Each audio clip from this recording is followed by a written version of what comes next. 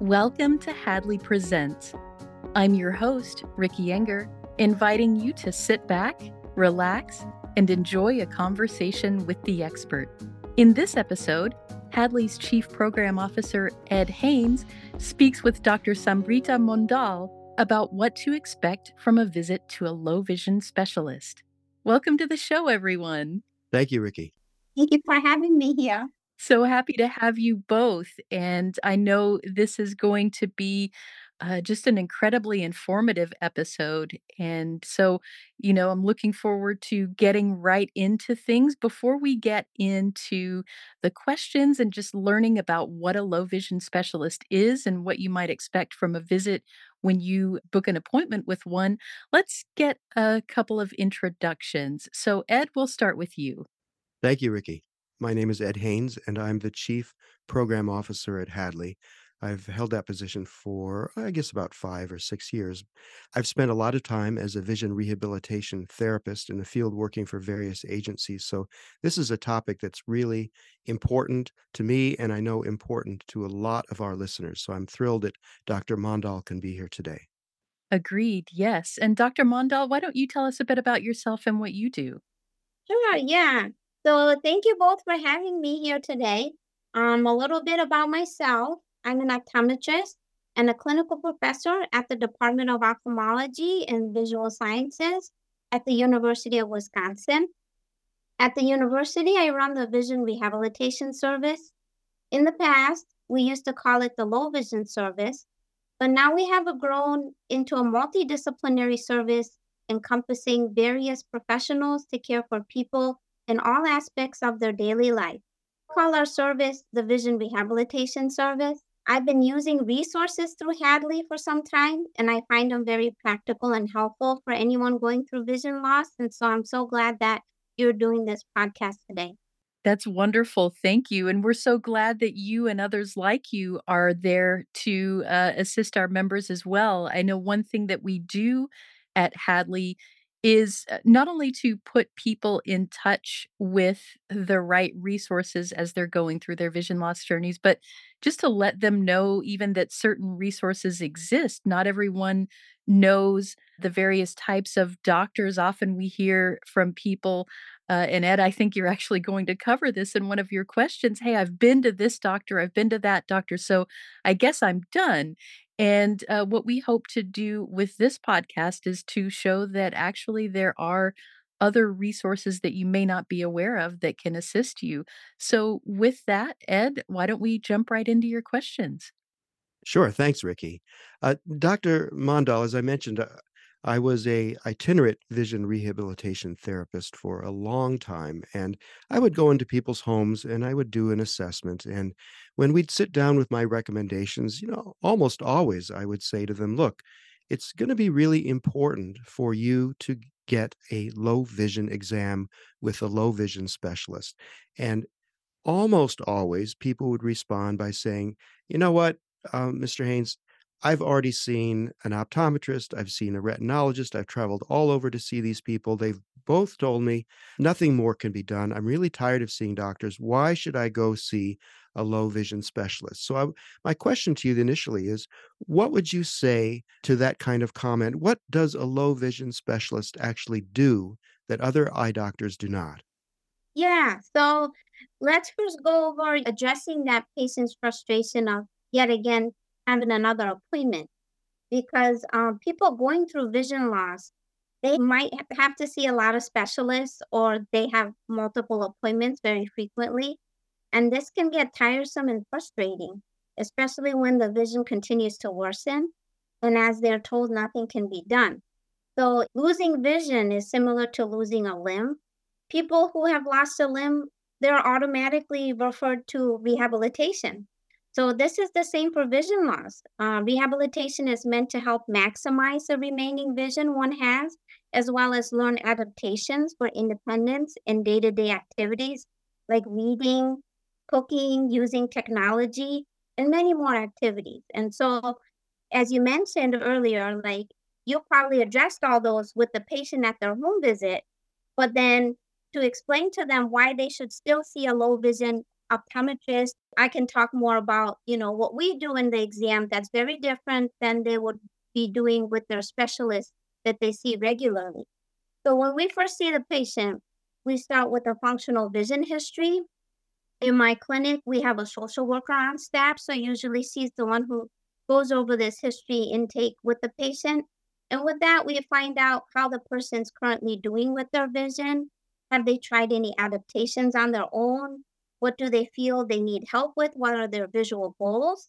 How much does that patient know about their eye disease and prognosis? So, a lot of times we do spend answering questions that the patient might have about particulars about their eye disease and why that vision can't improve and what to expect over time too. And also we ask them how that vision loss is affecting transportation, food, or finances. After that, we assess their distance and near vision, and we do this a little differently than the regular eye care provider would. We usually, for distance, we'll use a different chart, but also for reading, we might have them instead of looking at a reading chart with only one letters that usually our eye care providers show. We might have them read text instead because number one complaint of vision loss is usually difficulty with reading. And so this gives us a more practical understanding of where exactly this patient's struggling and how we can help them further. We also double check their eyeglass prescription. And from that, we also make recommendations on what kind of lenses would be the best option, lens designs to help them with their visual needs to meet their goals.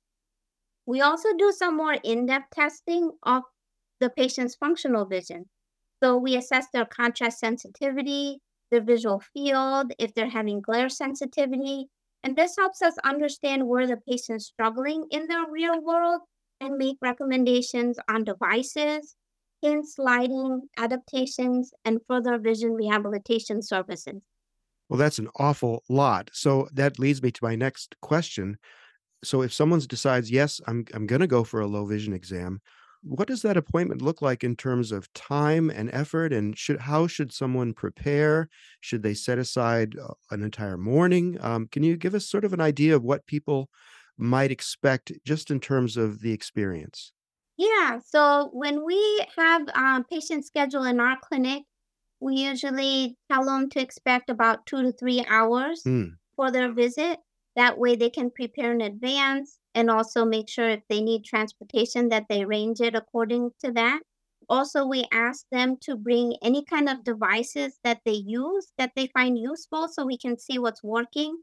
Also, we ask them to bring all their eyeglass prescriptions or any sunglasses they use and also to bring their questions. Another thing we recommend, but it's not mandatory, is if they can bring somebody along with them because, vision loss is so overwhelming. Sometimes it's hard to process all the information you're receiving. sure. And especially in a long visit, that's difficult to remember everything that the provider went through with them or what recommendations were discussed. And so having a second pair of ears in that room helps to retain that information and reinforce it after you leave the exam. But also, it helps if you bring like a friend or caregiver or even a family member, it helps that person also understand what you're going through with your vision loss. And so they can help you a little bit better at home or also help you set up those recommendations that the provider discussed at an exam portion. Oh, that's a great point. Yeah, it's overwhelming when you go to any kind of medical exam, and it's really hard to remember all the information you're given. So, fantastic point. Are there any common misconceptions people have about a low vision exam? When you have people come in, what's the most common thing that people think is going to happen that it's not going to happen? That's a great question because this is very common when we receive patients for the first time in our clinics. Most people sometimes think that we're going to help them see like they used to Hmm, prior to their vision loss. sure. And so there is some education involved where we tell people we're here to help them reach their visual goals, but they will have to learn to do things a little differently to reach their goals. So we can't bring the vision back that they lost. But what we're trying to do is help them find out ways how we can help enhance their remaining vision, maybe through optical aids or magnifiers. And we'll take them to that extent But then beyond that, if they need further help, then we look into different types of adaptations like holding things closer, using brighter task lighting, increasing magnification, or using reverse contrast on digital devices. We can help them continue to do the things they enjoy. Yeah, that's really interesting, and I've also heard people have often told me, "I just wanna see the way I used to. That's all I want. Can you make that happen for me?" And, I also think, folks often hope that they'll find one device that will solve all their problems, that there'll be one pair of glasses or one certain magnifier that will work in every situation for them, and of course, you may prescribe several different devices, and quite a few, as a matter of fact. So if someone's out there listening to this and they don't have a vision rehab therapist or someone else that can guide them to a low vision specialist in their area, how would they go about finding a low vision specialist? I would say the best person to ask is your regular eye care provider or the eye care specialist that you're seeing regularly for your eye disease.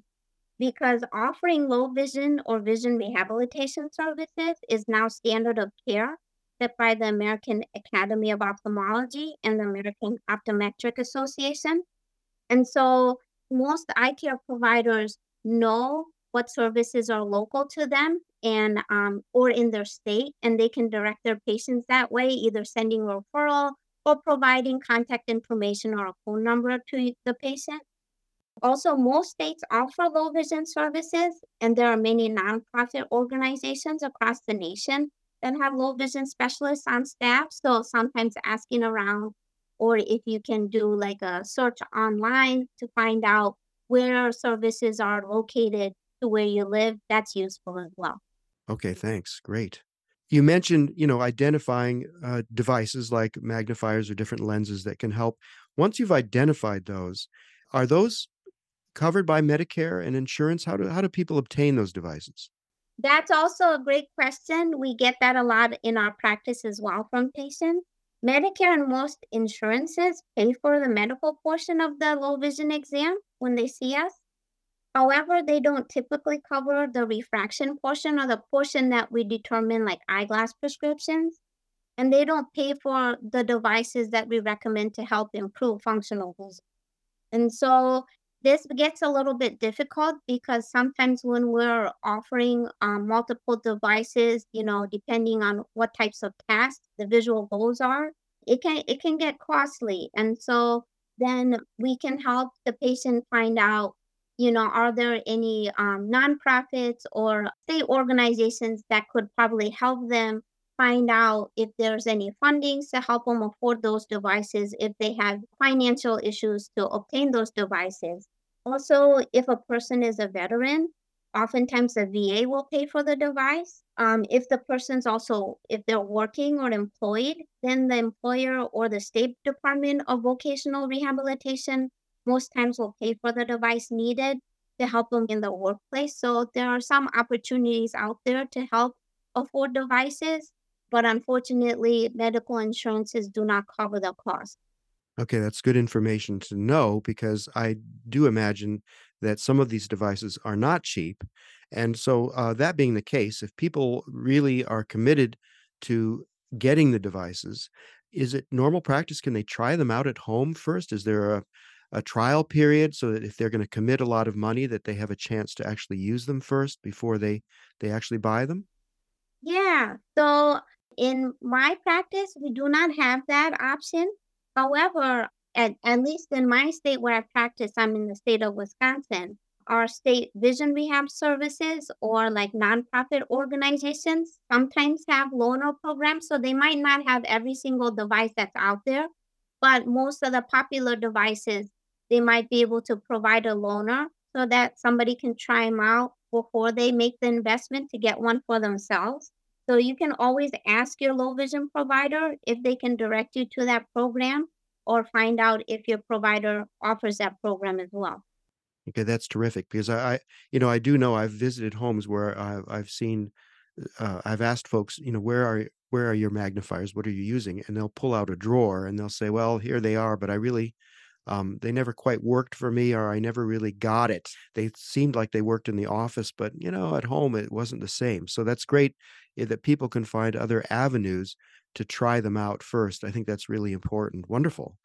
I'm gonna bring up a topic that could be a subject for another podcast entirely, but it's really common for someone to be at the senior center or at church or some other gathering, and someone will come up to them and say, "Hey, look, my relative in another state got this special pair of glasses and they can drive again. So you should go to a low vision doctor and get those glasses so you can drive." And people get all excited. So I know we can't cover this question in its entirety, but there is such a thing as bioptic driving. And what would you say initially to someone who gives you a call or comes in and says, "I want those special glasses so I can drive"? It depends on the state the person lives in, and each state has a different policy about bioptic driving. In my state of Wisconsin, the driver has to pass the road test without the bioptic. And most of the time, even for places that do offer bioptic driving, it's not meant to be used for the purpose of driving per se. It's more for reading signs or spot checking to make sure what you're seeing out there is accurate. People need to understand that a bioptic is not something that you would look through the whole entire time to help you do driving. It's a difficult question to answer. And what we do is majority of the time we'll counsel our patients and tell them like we can't really help improve your vision to that point, but we also want to keep in mind that driving requires more than just vision. So it involves physical fitness, reflexes, and cognition. So if we do find that we can help somebody maybe through a better pair of glasses, we can help them maybe get to that minimum standard for driving in our state, but they haven't driven in a long time, maybe years, because of their vision loss. We usually will recommend and refer that patient to like a driving assessment specialist. So that way that person is taken care of in terms of safety, that if they do go back to driving, they could safely do that again, because it's been so long that they stopped driving. And so based off of those recommendations, we take the next step. So it's a process. Yeah, it really sounds like it, and as I mentioned, I know it's a big question, and it's subject for another podcast entirely, but it's a common one, and I think we have a little time. If you could just explain briefly, we you talked about bioptics. If you could just define what that is and explain what you mean by that term? Sure. So bioptics, they're like mountable compound lenses or telescopes that are mounted on somebody's glasses. Usually it's mounted on the top of the lens, so it's not obstructing your vision. But when it is needed, the user will dip their head down to look through that lens on the top of their glasses to receive a magnified view of whatever object they're trying to see more detail of. So suppose they're trying to find a street sign, and they see where the sign is, but they can't read what the street is on that sign. So then that person will dip their head down to look through the bioptic, and maybe they'll have a more magnified view of the letters of the street sign so then they can easily read what that sign says. Got it. Thank you. Thank you. I appreciate that. Just a couple more questions, really. One thing that people do ask me also, when I recommend a visit to the low vision specialist, they say to me, "Well, I do go to a lot of doctor's appointments. Will I have to see a low vision specialist on a regular basis now? Is this another doctor I'm going to have to add to my list of folks I have to visit, or do you see people as needed, or do they start coming every 6 months or every year, or does it depend?" How often we see the patient depends on the patient's visual need. It could depend on their age and their health. And so sometimes I might see a patient back every few months or every year if they have a progressive eye condition like cataracts, or maybe they're having issues with driving and they need to get a yearly renewal, then we'll see them once a year. Sometimes my patients will call me for a visit in between we see them. And so when they have any new visual goals or their visions change, they always know to contact me and we get them in sooner. But at the end of every visit, when I talk to my patients, we always come up with a plan that we agree on how often we want to follow up with that patient. So it's usually driven by how often the patient would like to be seen and also how progressive their eye condition is. Got it. So they should be guided by you with regard to their visit schedule, and then, of course, then contact you if their vision changes unexpectedly, it sounds like. Yes. Fantastic. Just a final question, Dr. Mondal, is there anything else that we haven't covered that you'd like to say to prospective patients about a low vision exam or what you do in general? Yeah, I would like to let people know that you don't have to wait to get a low vision exam or ask about low vision services until your vision is really bothersome. Even if your eye disease is earlier in their stages and you're just is bothering you with even simple tasks like reading, or maybe you're getting more sensitivity to glare, or you're having trouble recognizing faces or reading street signs from a distance, start that conversation with your eye care provider or your specialist that you see regularly. Like, hey, I'm really struggling with my day to day activities because of my vision. Can you refer me to a low vision specialist or can I get learn more about resources out there? And just start that conversation. Sometimes when we see our eye care providers, they're so concentrated on treating the eye disease and making sure they're doing the best they can to prevent progression or help improve the vision that they forget about talking to you about resources. But it's important that we always give you hope that there's always somebody or something out there that can help you maybe do your activities a little bit easier and you don't have to suffer alone. That's terrific advice. Thank you. Yes. Yeah, that's perfect, and I knew this episode was going to be info packed, and it has been. I think it helps so much not only just to know what to expect, but also to have an idea of some questions to ask that you might not have even thought about before. So, I so appreciate your time, Dr. Mondal and Ed. Thank you both so much again for sharing, just your information, your knowledge, and I appreciate your passion for what you do. Thank you so much. Yeah. Thank you, Ricky and Ed. Thank you for this opportunity today. Yeah, it was great to talk with you, Dr. Mondal, and thank you, Ricky, for the opportunity. Appreciate it. Got something to say? Share your thoughts about this episode of Hadley Presents or make suggestions for future episodes. We'd love to hear from you. Send us an email at podcast@hadleyhelps.org.